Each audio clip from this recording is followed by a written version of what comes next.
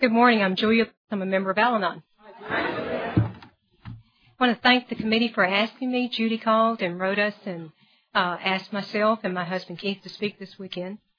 And I really appreciate the invitation. It's an invitation that will give me an opportunity for growth. And this is my very first conference to speak at. Where I'm from in North Carolina, we don't have very many Al-Anon speakers. So virtually because of this reason, we have very little training in this regard. And so I have spoken a few times at local meetings in my area, but this is my first conference, and I appreciate the opportunity. Thank you. One of the things I wanted to talk about this morning is something we talked about at breakfast. And Jeannie and her husband Doug have been gracious enough to have us as house guests this weekend, and I appreciate that. One of the things we talked about at breakfast was fear, and how many fears that we all have, and the fact that some fears are irrational no matter how hard we try to realize what they are and try to rationalize them and put them to rest, but they're still there. And I told Doug, who I hope I won't mess up by telling him that he's an attorney, but I told him that I am most comfortable in court. I'm a probation parole officer, and I can get up and argue the point any day of the week about whether somebody goes to prison or doesn't go. So anybody in this room that has been to court, had a family member in court, has been in close proximity to court, that will count for just about 90% of us. If you would please, this morning, plan to be the defense counsel, the attorneys, the prosecutor, the judge, the audience, and the jury, I will feel most at home. That's where my forte is. I wanted to read this. I found this on the airplane, and this is not conference-approved literature, but I'm going to read it anyway. This was a little caption that was in Reader's Digest this month. It says, during her campaign for president, Liz Dole took a playful jab at herself. Some pundits say that I am scripted, she said, but according to my notes, that's not true. I am up here with notes. I don't feel comfortable doing this without them, and I hope you'll understand that. So if I'm reading half of my story, just know that I read better than I speak, and I'm going to go with it that way. Okay. I am from the Serenity Al-Anon Family Group. That's my home group. It meets on Monday night in Wilmington, North Carolina on South College Road at Wesley Methodist Church. And we would invite you to come and participate with us at our meeting if you're ever in Wilmington. Wilmington's a seaport town on the coast of North Carolina, and we would love to show you a good time. And if you're in the area, please call and let us know. You know, we would like to take you to a meeting, or I'm sure Keith would like to take you to his home AA group. I came into Al-Anon August 1st, 1984. And that first year of Al-Anon was a combination of AA and Al-Anon meetings. The closest group for Al-Anon in my hometown, from my hometown, was 20 minutes away. The next closest group was 45 minutes away. The 45-minute group became my home group at Bronson Presbyterian Church in Southern Pines, North Carolina. And it's still very special to me, that particular group. I got to Al-Anon because of AA, and I will always be grateful to AA because of that. As a probation officer, I had told people to go to AA. I knew that it helped people, but that's basically what I knew about AA. And so I went to start going to open AA meetings. I met a friend named Teresa, who was in AA, and she introduced me to a couple of friends of hers. She also happened to be my neighbor at the time. And I went to a few open meetings with her. It's funny, the AAs knew something was wrong with me before I knew how to work on myself. We have these radar, we pick up each other. So they were very gracious, and I went to a lot of open meetings. I also went to a lot of club meetings, not knowing I wasn't supposed to be there. They were gracious, and I stood up in the AA meetings, and I read the openings, I read the steps, I read the traditions, whatever I was asked to do, because they took me in. And my changes, and I count that first year, even though it was very much a combination of AA and Al-Anon meetings, I count that first year as the beginning of my recovery, because that's when I started making the changes in my life that I needed to make. But that first year, I did go to just as many AA meetings as I did Al-Anon, because Al-Anon was so far away. Through the years, I still go to a lot of open AA meetings. I have found that probably 80% of what we talk about is crossover areas that are pertinent to both AA and Al-Anon. I had the ism versus anybody in this room. The alcoholic loved alcohol, and I love the alcoholic. And that's why we tried to fix ourselves by trying to do that. Grew up in a small town in North Carolina. It's Troy, North Carolina, and if you're ever through the middle of the state, I hope you'll stop and see it. I am very blessed to have been in that small town growing up. It has about 3,500 people now. It's probably not gained 500 people since I left. But it's the county seat of Montgomery County, and it's a beautiful little place. You know, it's all that you think about with white picket fences and a little small town and wonderful, good moral values. Now, I go back, and some people say, why are we like we are? You know, I had character defects when I was a little girl. And it's just like the alcoholic trying to figure out why he drank in the first place. I don't know why I have the character defects that I have. Today, it does not matter. What it matters to me is that I recognize those character defects, that I take inventory, and that I work to change what I can change. And that's what's important to me today. I had 2 loving parents and a sister that's 5 years older. But what I realized is that going back into an inventory work, that even at an early age, my views were distorted about life. I was very much a people pleaser, and I tried to control things to get it to come out the way so I would look the best. I was afraid of failure. I did not want anybody to know that I was afraid, and I wouldn't come ask you for help. I would sit around just like many of us do and watch other people and try to figure out what I was supposed to do in life. I would not come forward and ask that. I was telling someone earlier of a lady that I sponsored in Fayetteville, North Carolina when Keith and I lived over there. Her name is Mary Rose, and she's a very beautiful lady. And she said, she was talking one day about when she first came to Al-Anon, and people told her about the different kinds of meetings. They talked about discussion meetings. They talked about speaker meetings, talked about step meetings. So Mary Rose did not know what a step meeting was. She thought that's when you got out on the front of the building, sat on the steps, and had a meeting. Now, so I understand exactly where she was coming from because I wouldn't ask any questions either. And it took me a long time coming here before I would ask those questions. And now I encourage people in the fellowship, I encourage the people that I work with to please come forward and ask a question. Especially at work, I encourage people because of the business that I'm in as a probation parole officer. If I'm out in the field and I'm going to go arrest somebody, you better tell me what you're afraid of. If little tiny people or big dogs or whatever scares you, I cannot compensate for you if I don't know what the problem is. But it is funny what we're afraid of. Pat, I was a radio announcer. And you wouldn't know it because my knees are up here. They are typing out Morse code as I stand here. But my family had a radio station, and I grew up in the summertime, and when I got old enough, I used to mow the grass to earn a living, and was sitting on several acres on a hill. And I got in high school and college. I filled all the air shifts in the summertime, you know, and I was recording commercials when I was 7 years old. And so I've had a varied life, but I did it all in fear. I did everything in fear. I never got up and felt comfortable. So I started out in the fear and enabling behavior and trying to control others. Lots of fears were there early on. I was a good student in school, and I thank God for the brain capacity that I have, and I wanted to do well. I wanted to do well in life. But there was an overriding fear that I did not do well. Everything was going to crash down on my head for my parents' sake. I was especially afraid of what my father would say. And I picked up on things. Instead of picking up on the fact that your parents encourage you to do well, I picked up the big hand was going to come down and really do something bad to me. My grades were good through high school and college, and I was afraid because I would come home with a B+, and it was not good enough because it wasn't an A. And that was kind of drummed into me. So I was afraid of what I would do with what I brought home. I always think back in high school, my junior, senior year, when we had to read Macbeth. Anybody here that hadn't read Macbeth? Double, toil, and trouble. And I was in it. I was about in that cauldron, and I already was in it. But anyway, we all had to memorize at least so many lines of Macbeth. So the things I volunteered for in life were the things where I could volunteer to be first. I wanted to be first so you could compare me or forget about me. You know, if I came first and other people came along and their soliloquy was much better than mine, you would forget about the bad job that I did. So I always volunteered to be first. I got that out of the way. Otherwise, also, I would never hear if I was waiting in line to do my part and you were ahead of me, I wouldn't hear what you said. I was just a bundle of nerves.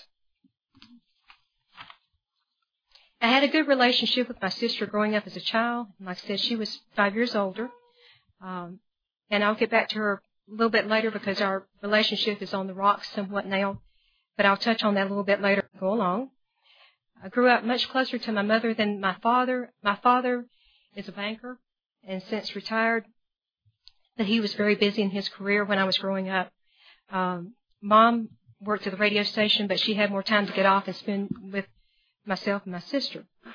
By junior high, my dad had become fairly successful in his career, so they began picking up friends and getting into the social scene a lot more than what they had in the past. Many of the relationships that I now know were probably alcoholic began to develop, and they would party with people, and there started to be more liquor in the house. When I was a little girl, I didn't notice much liquor being in the house. But by the time junior high came along, my dad was fairly successful, and he became a bank president, and there was a little bit more entertaining going on. Both my parents drank. And one time I saw my father drink, and I was concerned because he drove someone home, and I knew that you shouldn't be drinking and driving. But there did not be anything, particularly he was not really drunk or anything like that, just had one drink, as best I can remember. I was afraid of my mother's drinking. My mother had a profound personality change when she drank. She didn't drink many years of her life, but she did drink. And when she drank, I was afraid she was become a loose woman. Now, I had grown up, with a whole lot of moral values, and I can tell you I was much more of a loose woman than my mother ever was. So thank God for Al-Anon, because at least gets it back into perspective what it really is, People say, well, I would watch the other person drink. I didn't watch, I lurked around corners and I watched, One of the great things I found about Al-Anon was I learned to get truthful, and as longer as I go along in Al-Anon, I get more truthful, and I hope that never stops. My loving husband pointed out something to me that hurt me very badly when we were dating, but it proved to be very good because, the things I thought I was doing for other people that I thought were doing out of acts of kindness, of course, were because I wanted to control somebody. But I wouldn't call it anything else. But he mentioned one day that something I was doing was manipulative. And I hated the word manipulative. And he hit the nail on the head, and that's exactly what it was. So I spent my life trying to dodge and move things around, so that the outcome would work out the way I wanted it to. When my parents kind of got more into the drinking scene, I would come home dazed. My mother had learned how to use a blender. The blender came out earlier in the day. So she got good at the blender, and so all I can remember was that they made something called Golden Cadillacs, which had, I think, rum in it or something, but they were pretty strong. They seemed to get stronger, I think, because I could see things happening a little bit earlier in the day. But anyway, I would go into the kitchen cabinets. I'd find bottles of liquor hidden behind the condiments. Things, the normal person may have a liquor cabinet. They may have a bottle sitting up on their shelf or whatever that may stay there until dusk forms on it. But these bottles were way back in the cabinet, either hidden. Some days I would find them, and I would try to hide them even further. I thought if I could put it out of sight, maybe she would forget where she put it. She had hidden it to start with, and maybe she just thought, well, I hid it too well, I can't find it myself. So I would hide them a little bit further. Her response to all this was that she didn't want the neighbors to see what was going on, because some people didn't approve of drinking. But all these things were going on in my head, and I was clocking everybody's action. I would clock their action. The people came into the house to drink. So very early on, I was watching all this. But nobody told me that I couldn't talk about this, but somehow I knew I was supposed to be silent. I couldn't tell them I was afraid of their drinking. But that thing was kicking in of control and trying to protect my parents and hoping that nothing was going to happen about that. They had a couple that they hung out with quite a bit, a lady that worked at the bank with my dad. And I hope, to this day, I hope somewhere that lady got in the fellowship of AA. I hope and pray that she got there. Got a call one day from her husband, who went down to the bank. And I happened to be with my parents, so I went with them. Of course, because I'm always watching what everybody's doing. So I'm in the car. And we go down there, and this lady's getting ready to commit suicide. And I walked in the bank with them, and the officers was on a weekend. The gun is laying there on the desk. You know, the average person would call the police. But we spent much hours trying to talk her out of committing suicide. And finally did. But I can remember the fear in my heart standing there watching this. You know, because I wasn't quite old enough to be convincing because I wasn't quite at adulthood. You know, and I always thought, well, she's not going to listen to me. She's an adult. But they spent all this time and did talk her out of committing suicide, but it was frightening. You know, because, and that really jolted me, again, you know, about the power of alcohol and how much it had done to other people. When all these things were going on in my parents' life, my mother was very jealous of my father. I do not know if she had anything to be jealous about, whether her fears were founded or unfounded, but it resulted in causing a lot of problems for them. They stayed together the rest of their lives until my mother died. And I do think they loved each other very much, but they drifted apart emotionally.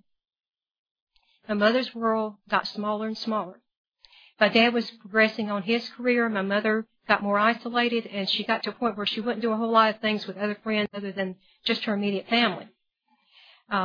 This didn't sit well in the family because my father was a climber, and of course he needed a wife on his arm to get out and things with, you know, and do the social things that people need to do in that arena.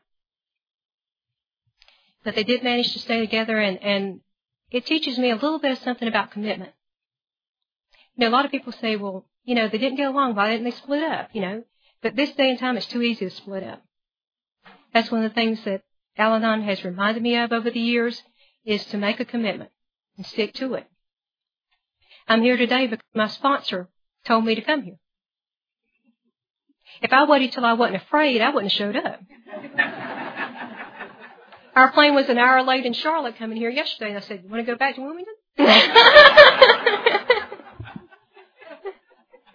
Keith said, the fat's in the fire now, you got to go. But I did know that somewhere along the line, my parents did love each other. I have a photo. My father received a 40-year service award from the bank. And it's a picture of the two of them holding each other, looking into each other's eyes. And by that time, they had drifted apart, but it was just that moment in time, and I won't, you know, if I ever took a photo, that one's really important to me.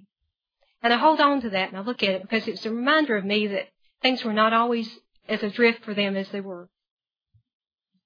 I like the photo now, too, because it reminds me of when they drifted apart and when they have been together. And I know that Keith and I don't have to go through that. We each have a program, we each have sponsors, and it's very important to know that we have the fellowship of this room and people here and our sponsors to work these things out. And there's no reason for us to ever have to drift apart. I also remember something later, you know, we have brain damage too. I told Keith recently, because I told him, I said, I don't think I've ever told you this, but, you know, in junior high, when you grow out of maybe collecting dolls, you start collecting stuffed elephants. So I collected pink elephants. Keith has a story about when he was a little boy, being 5 years old, you know, having his first taste of alcohol in a Superman glass, you know, and thinking that maybe that was significant later on in his alcoholism. But I think it's very strange in junior high that I collected pink elephants. That's a precursor to collecting alcoholics. You have to have those preparation years, you know. I do need to tell you, though, that this is something, I don't know whether I can say it without crying, but I need to tell it anyway. Something I'm very ashamed about. People talk about the alcoholic and the lack of responsibility in that person's life. You know, how they did not fulfill their promises, how they, you know, would leave you standing somewhere, you know, and not show up. And all the lack of responsibility. I don't know that I'm any more responsible than any alcoholic in this room. I had a dog, and when I was in junior high, which is much old enough to understand the responsibility of life, to appreciate what it needs to care for an animal, much less a human being. And I had a dog, and my dad got this dog for me, you know, as a nice thing, as a gift. And I basically let that dog die. I did it because I got busy in life. I got forgetful. I did not feed that dog on a regular basis. The dog got sick. And he dwindled down to skin and bones. And I have to tell you about this because it's a blinding reminder to me of how irresponsible I can get. And today I would never do that. But my view of life was so distorted, and I would put things on the back burner, and I would say, well, I'll get to it, and I never got to it. Well, if you don't feed an animal enough, it'll die. And basically what my father had to do was go out and shoot it. And I won't forget that. And it hurts to this day that this happened, but I have to tell it because I have to be reminded that I can go back and be that irresponsible. Today I'm responsible for a whole lot of things. I'm responsible for a whole lot of lives. And I just got a promotion and I'm going to be responsible for more than I ever had. So it's important to me that I take my responsibilities and my commitment serious, and that I have you to come to when I have fears and when my life gets distorted. My junior high years, I played on a basketball team. Again, I grew closer to my mother, who had time to come to the games, and my father was still pretty busy in his career. But when I came into Al-Anon, I realized that I could look at my parents through a different set of eyes, that I didn't have to have resentments. And I flat out refused to be a victim, and I'm not going to blame a soul for my state of life or what I've been through except myself. I made my own choices. And it took these rooms to get things back in the proper perspective, working these steps. But what I realized about my parents, the longer I'm here, is the more I realized about their own fears. My dad was very much afraid of failure. And he would not tell you that because he had volunteered out in the community so much himself. And to this very day, I see so many things about myself that are just like my parents. Spectrums on both sides of the fence. Once my sister and I got a little bit older, and we were too old to sit on Dad's knee and joke and cut up anymore, I don't think Dad really knew what to do with us, with $2. But what has happened because of the graces of Al-Anon is in the last few years I've been able to rebuild a relationship with my father. And many, many times I don't like his choices. He may not have liked mine. And sometimes he was around, and when I talk about my sister with him and the fact that their relationship is very much estranged, and I said, well, Dad, I made a lot of mistakes myself. And he said, well, you learn from yours. And that's the greatest compliment anybody can give me. Because I'm not a whole lot different from my sister. It's just I'm not willing to be a victim, and I'm not willing to blame anybody else anymore.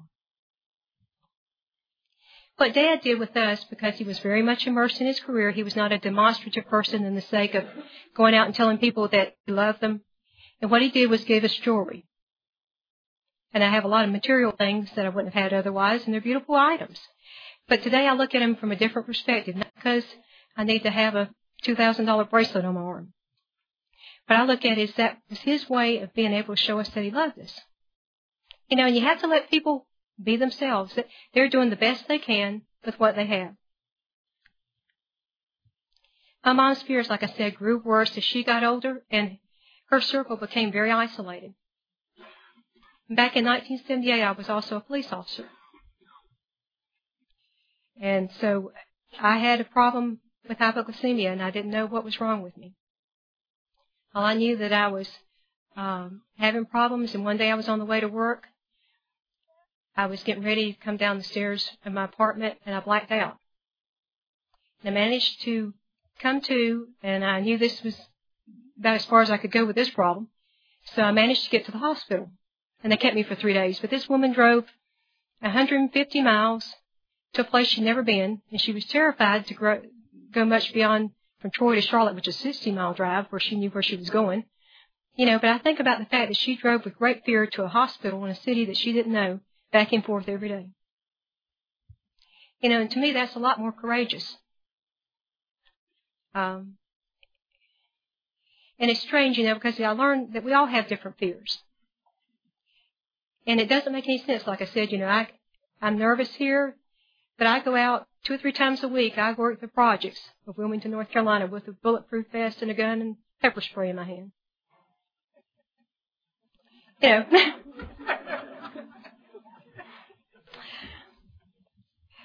And Keith says sometimes I always think about his story about being a little over 100 pounds and being 5 feet tall and joining the Marine Corps.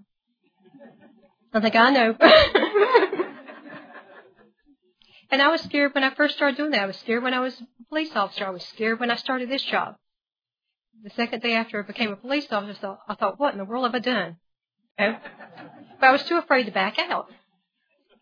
You know, but they have been the best experiences of my life. As I got older, I felt smothered by my mom's affections. She was a lover and a giver, and she would smother you to death. Every time she came to my apartment, she would bring me something, a loaf of bread or whatever. It just got overwhelming. But a lot of what I was seeing was a mirror image of what I didn't like about myself. I understand that now. And I loved the alcoholic, but the people that were like me, I couldn't stand. You know, but I was just seeing that mirror image. What Al-Anon gave my mother and I, you know, there were times I just regret the fact that I was snappy with her, that I was ill at ease, and the tone of my voice was not very pleasant.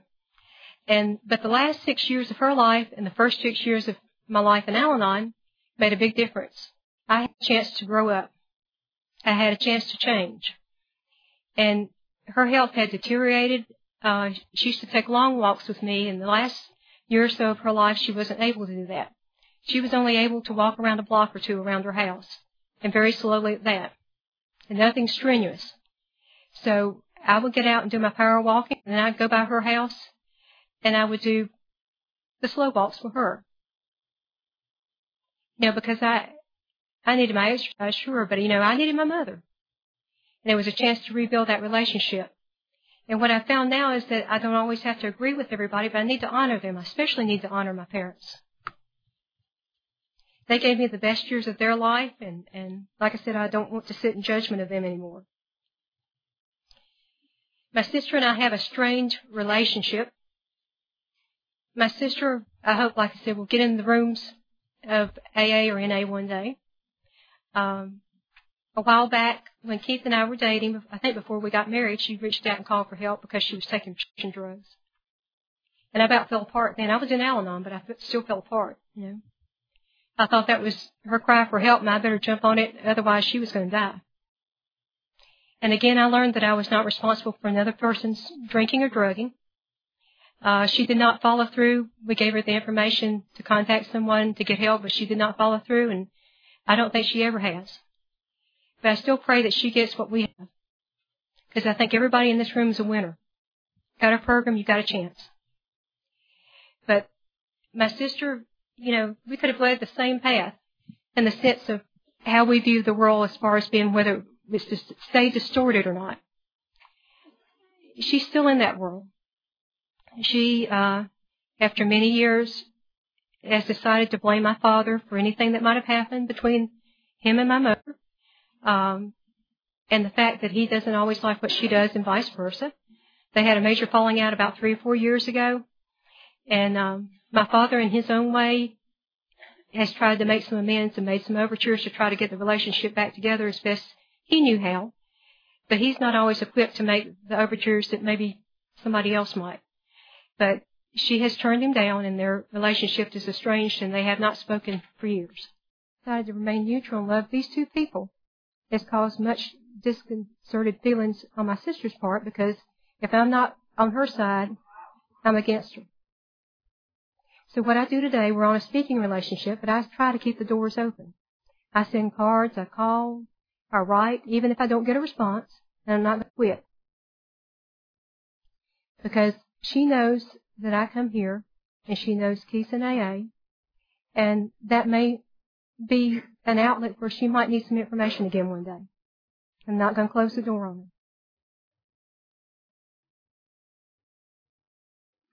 In junior high and in high school, it is no surprise that I became interested in guys. And I carried that on through college and had a series of alcoholic relationships. I would run out of fingers and toes several times over, counting those alcoholic relationships. I always said if there were 100 guys on a football field and one of them was alcoholic, I would find. And I think I told Doug, too, it's my thought to this day, if I meet somebody that's interesting, I love my husband dearly, and I wouldn't trade him for anything in the world, but if I walk up to somebody and this is an interesting person, and especially if it's a guy, the first thing that comes on is a little light bulb, just like the cartoons that says, alcoholic.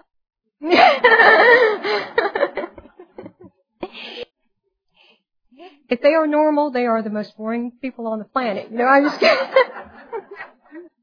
don't know many normal people, but I just usually try to stay away from them. People who go through life and they've described, their alcoholism is that having that big hole where the wind blows through. I think that is true for me too. Because I was trying to fill that hole, and by the time I got interested in dating, I tried to fill it with alcoholic. It's just I didn't understand what I was choosing. I didn't understand my choices. I didn't understand that the pattern of insanity for me was choosing the same type of relationship over and over and over again. But I still kept trying. I thought one day I was going to find the key to make it work, but it didn't. None of the relationships lasted very long. A lot of these relationships, I never saw the people drinking. I saw the effects of their drinking. Back in my high school days, drinking was not as open even as it is now. And so people would go and drink with their buddies. And what I saw was the after effects where people didn't show up. Or something might happen or the irresponsibility played in again. I didn't understand, though, because I kept taking them back. If somebody was late for a date, I just kind of thought, well, it's my fault. Something I did happened between their, telepathic something or other. But anyway, I took them back again. And when things would not work out and I could not manipulate it to work out the way I wanted it to, I would sit on my couch with my knees under my head and cry for hours. I knew something was wrong with me, but I didn't know what it was. But I knew something was terribly wrong. I always think about a guy that I was dating one time that was supposed to go take his Christmas presents to his children. He had been separated or divorced from his wife. And he was supposed to meet that person, the former spouse, at the North Carolina-South Carolina line, drop off the Christmas presents, be at my house at such and such a time, like 7 o'clock.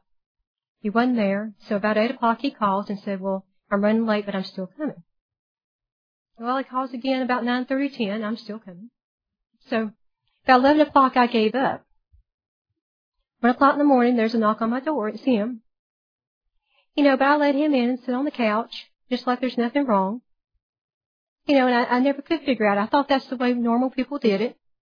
And I thought that was okay to accept it that way, and that's the way relationships were all the time for me. I didn't know that there could be anything really any different. I was thinking about a guy I dated when I was a police officer, and he was a police sergeant. At least I didn't date anybody in my immediate command. But he, I've even occasionally trying to drink with the alcoholic, but I didn't like the effects of it. And I know that's a sad story. What I've drank in a lifetime, you can put in this thing.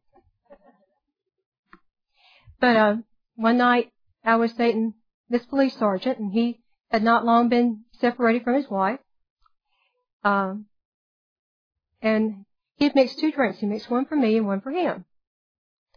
And we were supposed to go to someone else's house. So the good pre-Al-Anon that I am, he's driving. I'm holding 2 drinks in my hand, his and mine.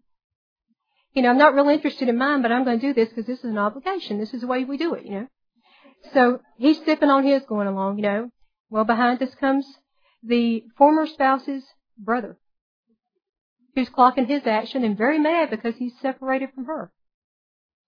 And the guy I'm dating, he's upset, and we're going to go on a high-speed chase. Him chasing us. I didn't know what to do, and all I knew was that he was afraid of getting beat up. I wasn't afraid of getting beat up. I was afraid to be standing there with alcohol in my hands. So I rolled down the window and threw both glasses out, on the side of the road, and then he became very upset. He was no longer worried about the man chasing us. He was worried about the alcohol.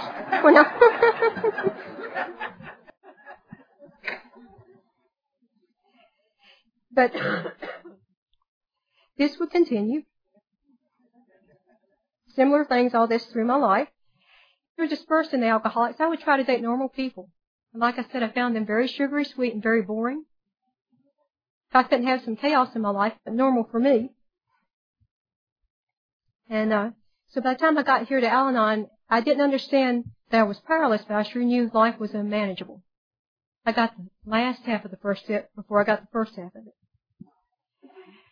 My college years, I wish they could have been a little bit better. I wish I could have focused a little bit better on my grades, and I got through college and did reasonably well with a major in criminal justice, but I changed majors while I was in college.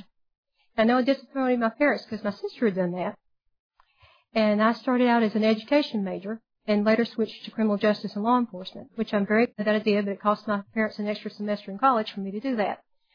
My sister had taken a history major in college, and they were upset because she could not teach when she came out, and you can't without an education background to go with a history major. So, I was again feeling the effects of trying to make decisions and trying not to disappoint people. But I'm glad I went into the criminal justice background. My father had been a coroner. This was back before we had medical examiners. Long time before Quincy. And I've been to many a drowning and things. All our family get in the car getting ready to go out to eat. And the radio would go off and we'd go to the drowning at the river. So I had he was also a fire chief and my uncle was a sheriff. So I kind of naturally fell into this background. But I am glad, like I said, I was a police officer for a year and I've been a probation officer for 19 and a half years. And I have no regrets about that. That was one of the best choices I made, and at least I stuck to something, even when relationships were falling apart. The alcoholic relationships continued, but when I was a police officer back in my hometown, I met and married a normal guy.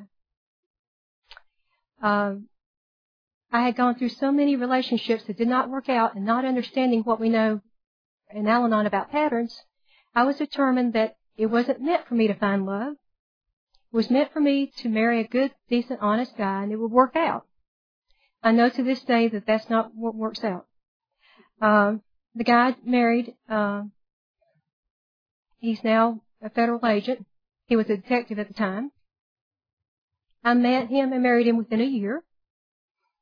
But that delusional thinking that I had of marrying a good person, hoping that it would all work out, I got there on my wedding day. I had a beautiful dress and everything lined up and big church wedding, and stood there about a lot more nervous than I am today because I knew I was doing the wrong thing. But I was a people pleaser. I couldn't tell that guy that I couldn't marry. I couldn't tell his family or my family that I couldn't marry. I thought I just couldn't tell anybody I made a mistake. Needless to say, this relationship did not work out. We had our emotional quarrels, and I could not stay married in good conscience to somebody that I did not love enough to be married to. It takes a great deal of love to get married and stay married. And it takes even more than that. But I did not care enough about him to stay married to him. And I regret that I did that to another human being. I have talked to him since then because of Al-Anon teaching me how to make amends. He has since remarried and has 2 beautiful daughters, and he is very happy. But we have made, a friendship out of my effort to make an amends to him, and I've had the opportunities God has given me to go and talk to him. But we are at peace with each other today. And he never understood for a long time that he thought I just didn't want to be married. It wasn't that I didn't want to be married, but I had not married the person God wanted me to marry. In fact, I had not let God into the decision making in my life. And today I talk to God so much, it's incredible. I ask him about from the tiniest things to the biggest things about what I need to do in life. This first marriage, of course, ended in divorce, and I do take full responsibility for my actions. I continue to pray for him on a daily basis. I continue to pray for the people that I had the relationships with, all the alcoholics. Sometimes I can't recall them all by name. That's a very potent reminder to me. But I do remember them, and I remember faces, and from time to time the faces come back in my head, and it's important to pray for them. The last few months of my first marriage before I separated, I found you guys. And I found you via AA and taking people to learning about AA and taking people on probation parole to AA. If you don't already know, God wants you to have the very best, and God loves you very much. He lets us make our mistakes, and when we get out of the way, we get answers. So, as a result of this program, I had started turning my will and my life over to the care of God as I understood Him. And basically did a lot of that very early on, except for turning over, picking the relationships. I thought I should be able to do this. And when I finally did that, I met Keith. Now, God has a sense of humor, because I had dated a few other people named Keith. Those Keiths weren't mine. This one's meant to be. I'd been in the program about a year, and in the summer of 1985 is when we met. We met at an AA meeting in Fayetteville, North Carolina, and I had gone to that meeting with a friend of mine, Teresa, who was in AA. Keith had formerly lived in Fayetteville, and he was then living in Alabama and was in the process of moving back to Fayetteville, and happened to be at this particular meeting to give some support to a person who was speaking that night, Bob V., who's since passed on, was a dear friend of ours, and that's how we met at a meeting.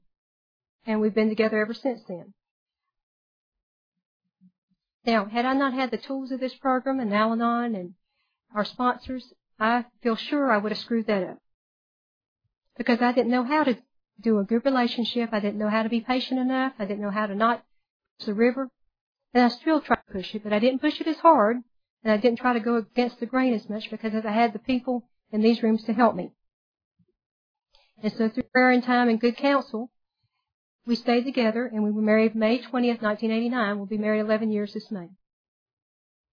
Now, we knew each other 4 years before Keith and I got married, and all that time was valuable, and I can still say that I would have married him sooner than that.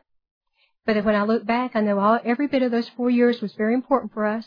We learned to grow together. We learned to see the things and work on things together and work out the relationship the way God would want us to have. My whole relationship with God is very different today. When I was a young woman, I grew up in a church. I grew up in a Methodist church, and very grateful to the church I grew up in, and learned a lot about God and how loving He was, and still is. But I viewed God as being very distant in a corporate tower. I knew God looked after us, but I kind of looked at like looking down on the world kind of like as a whole. I didn't understand how much in depth He was interested in each of our lives. And I thought, well, God gave you a brain. You're supposed to figure out all this stuff, and don't bother God unless you really get desperate. So that's kind of how I went through life. But Al-Anon basically brought me back to God. It taught me what a real personal relationship can be with God. And I did get very much involved in that and still am. When I was dating Keith, Keith's Catholic, and I am too today. And I used to go to church with Keith, and somehow God touched my life, and I converted to Catholicism. Not because Keith Lewis wanted me to, but because God told me to do that. And I'm grateful to this day. But it was because I had turned my will and my life over and was listening to what God wanted me to do today instead of what Julia wanted me to do today. And so I am grateful for having done that to this day. We use the program of recovery and our sponsors and our faith to make decisions today in our relationship. And love is wonderful, and you need love the rest of your life in a good marriage. If you don't have a good set of principles, you won't make it. And that's very important for me today. Our lives are very busy, and both of us work hectic schedules, work schedules. I may work 8 to 5 one day, 2 to 11 the next day, 1 to 10 the day after that. And my life is not on a pattern. Keith's life's very busy in his career, and he has gone sometimes 20, 30 weekends a year speaking at AA conferences. Now, I love our programs. And AA gave sobriety to Keith, and Al-Anon gave me my life back, and I'm going to support that. I miss my husband, but, I've had a chance to learn to grow up. And I use the time when he's away, I sleep late, make it up and fiddle in the garden, as they say, clean the house, whatever needs to be done on the weekends. I do that. Or go down to the office and work some, whatever. But I've basically learned how to take care of myself. And when I get edgy or something, I pick up that phone and call one of you. Because I know you're there and I want to be there for you. But our programs are very important, and what we do to support that is very important. We continue to pray a lot, not only as individuals, but a couple. We go to church every weekend that we're able to. Unless we're someplace where we can't get to church, we go. But our faith has been real important to us with this program because we need a good, strong moral compass to go by. Keith's been very supportive of me. Not everybody would have their wife out in the projects running around midnight. And for that, I'm very grateful. I'm sure he's worried about me a few times when I come in and tell the stories of what I saw that night. And it's funny, when I get in that atmosphere, it's kind of like court. I get up and do it, and my knees shake afterwards. And so somehow God has given me the grace to get through all that. Some of the things I learned in Al-Anon that were most applicable in my life is to detach with love. I still need this program, and I need it very much every day. I tend not to mind my own business. And it's very hard for me, especially in the office setting. I'll hear something going on down the hall, five offices down, and I've got ears that could hear something down the block. So I immediately want to go up and fix the thing that's going on 5 offices down. And it's going to be real important to me now that I work the principles of this program, because I'm going to be a supervisor supervising 10 officers with caseloads just like what I have now. So I've got to learn not to micromanage people. And I'm going to try a new thing. We're going to have probation running on the principles of this program. So people on probation out there, if you're on probation North Carolina and on my team, you're going to have 10 officers operating on the principles of AA and Al-Anon. And it's very important because 75% of the people that I work with have this problem. And I'm going to try to get us back there. If that's the one thing I'm going to do, I'm going to try to get us back to it. I also learned that there are no big deals. Keith said, even if you get nervous, you get to go home tomorrow and nobody else will see you. That's true. But I'm not nearly as nervous right now as I was when I stood up here a little while ago. But there are no big deals. And there's not anything that the God of my understanding, you and I, can't sit down and figure out.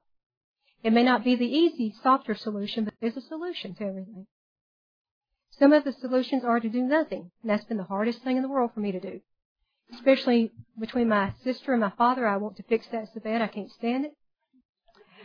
And, my father from time to time invites me in to try to fix it, and I've stayed out of that.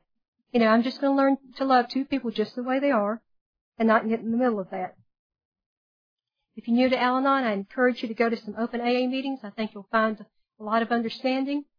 I think you'll find that the ism is in both places, and that, like I said, probably 70-80% of what we talk about in both of these rooms are common ground for both of us, for both AA and Al-Anon. I went and I sat and I listened, and I came to a great awakening because of AA. But please get help, please work the steps, and please take advantage of the tools of this program. You help yourself and you help the other person that's trying to help you. And that's how we grow. And it's working these steps and making these amends where I didn't have to look behind my back to see who was standing on that corner. I don't worry anymore about looking what's around the corner and thinking I'm going to run into somebody that I might have hurt. I want to be able to live that happy, joyous, and free life that everyone talks about in the fellowship. Please get involved in service work. Service work can be anything. It can be chairing a meeting, it can be speaking at a meeting, setting out the literature, bringing the cookies, the coffee, setting up the room. And that's where I found some of the best rapport with people. I love the meetings, but the setting up of the meeting with someone else. You get to sit down and talk to another human being while you're working with someone. And we're always there. We greet the newcomer, and that's a great opportunity for growth as well. What meetings do for me a lot is when I go to a meeting with a great big problem on my head, I walk out and my problem is real little when I leave, and the solution is real big. Sometimes it's not a darn thing about what I was thinking about when I came to the meeting. that I've got that mountain churning in my head, about what am I going to do about this, But the topic's not even on about what I'm concerned about. But when I leave, there's a solution. And that's one of the magic things that happens in Al-Anon. I would encourage you to get a sponsor. I've had 3. My first sponsor is a lovely lady, and I called her frequently, several times a day, years ago. She went back to school to get her college degree, and things got kind of hectic, and I ended up choosing another sponsor that I felt a little bit freer about calling on a regular basis because I need to call somebody frequently, especially in the early years. My second sponsor, Isabel, is a wonderful lady. She has been good counsel to me all these years and has since retired and lives in a retirement home now in Virginia. She was also my matron of honor when Keith and I got married. Very special lady. But her health deteriorated, and I now have Carol T. from Lawndale, California. And many of you who have been to a conference have probably met Carol. She's a wonderful lady, and she will tell it like it is. And if I had not come here today, she would have beat me up. So please tell her I did show up, that I didn't chicken out. But I talk to my sponsor. I try to talk to people in my home group. Those are the people I trust to give me, I trust them to give me their advice. I ask them for their advice. And like I said, it's to take what you like and leave the rest. And I take what they say to heart because I know that home group is there. We're there to help each other, and we're there for each other's best interests and to try to help each other. And that's where I check out my thinking to see if I'm on track. And I want to thank the committee again for asking me here today to speak. Especially want to thank Jeannie and Doug, who hosted us, and Rob, who I got to meet. Todd, where are you? Where's Todd? Is he still here? Okay. Todd cooked last night a wonderful meal for the committee and the speakers. I thank you. Judy, thank you for asking us. And if you're in North Carolina, please come and see us. And thank you, the state of Ohio, for sending me my husband. From Martins Ferry, Ohio, I have made him a Southerner. Goodbye.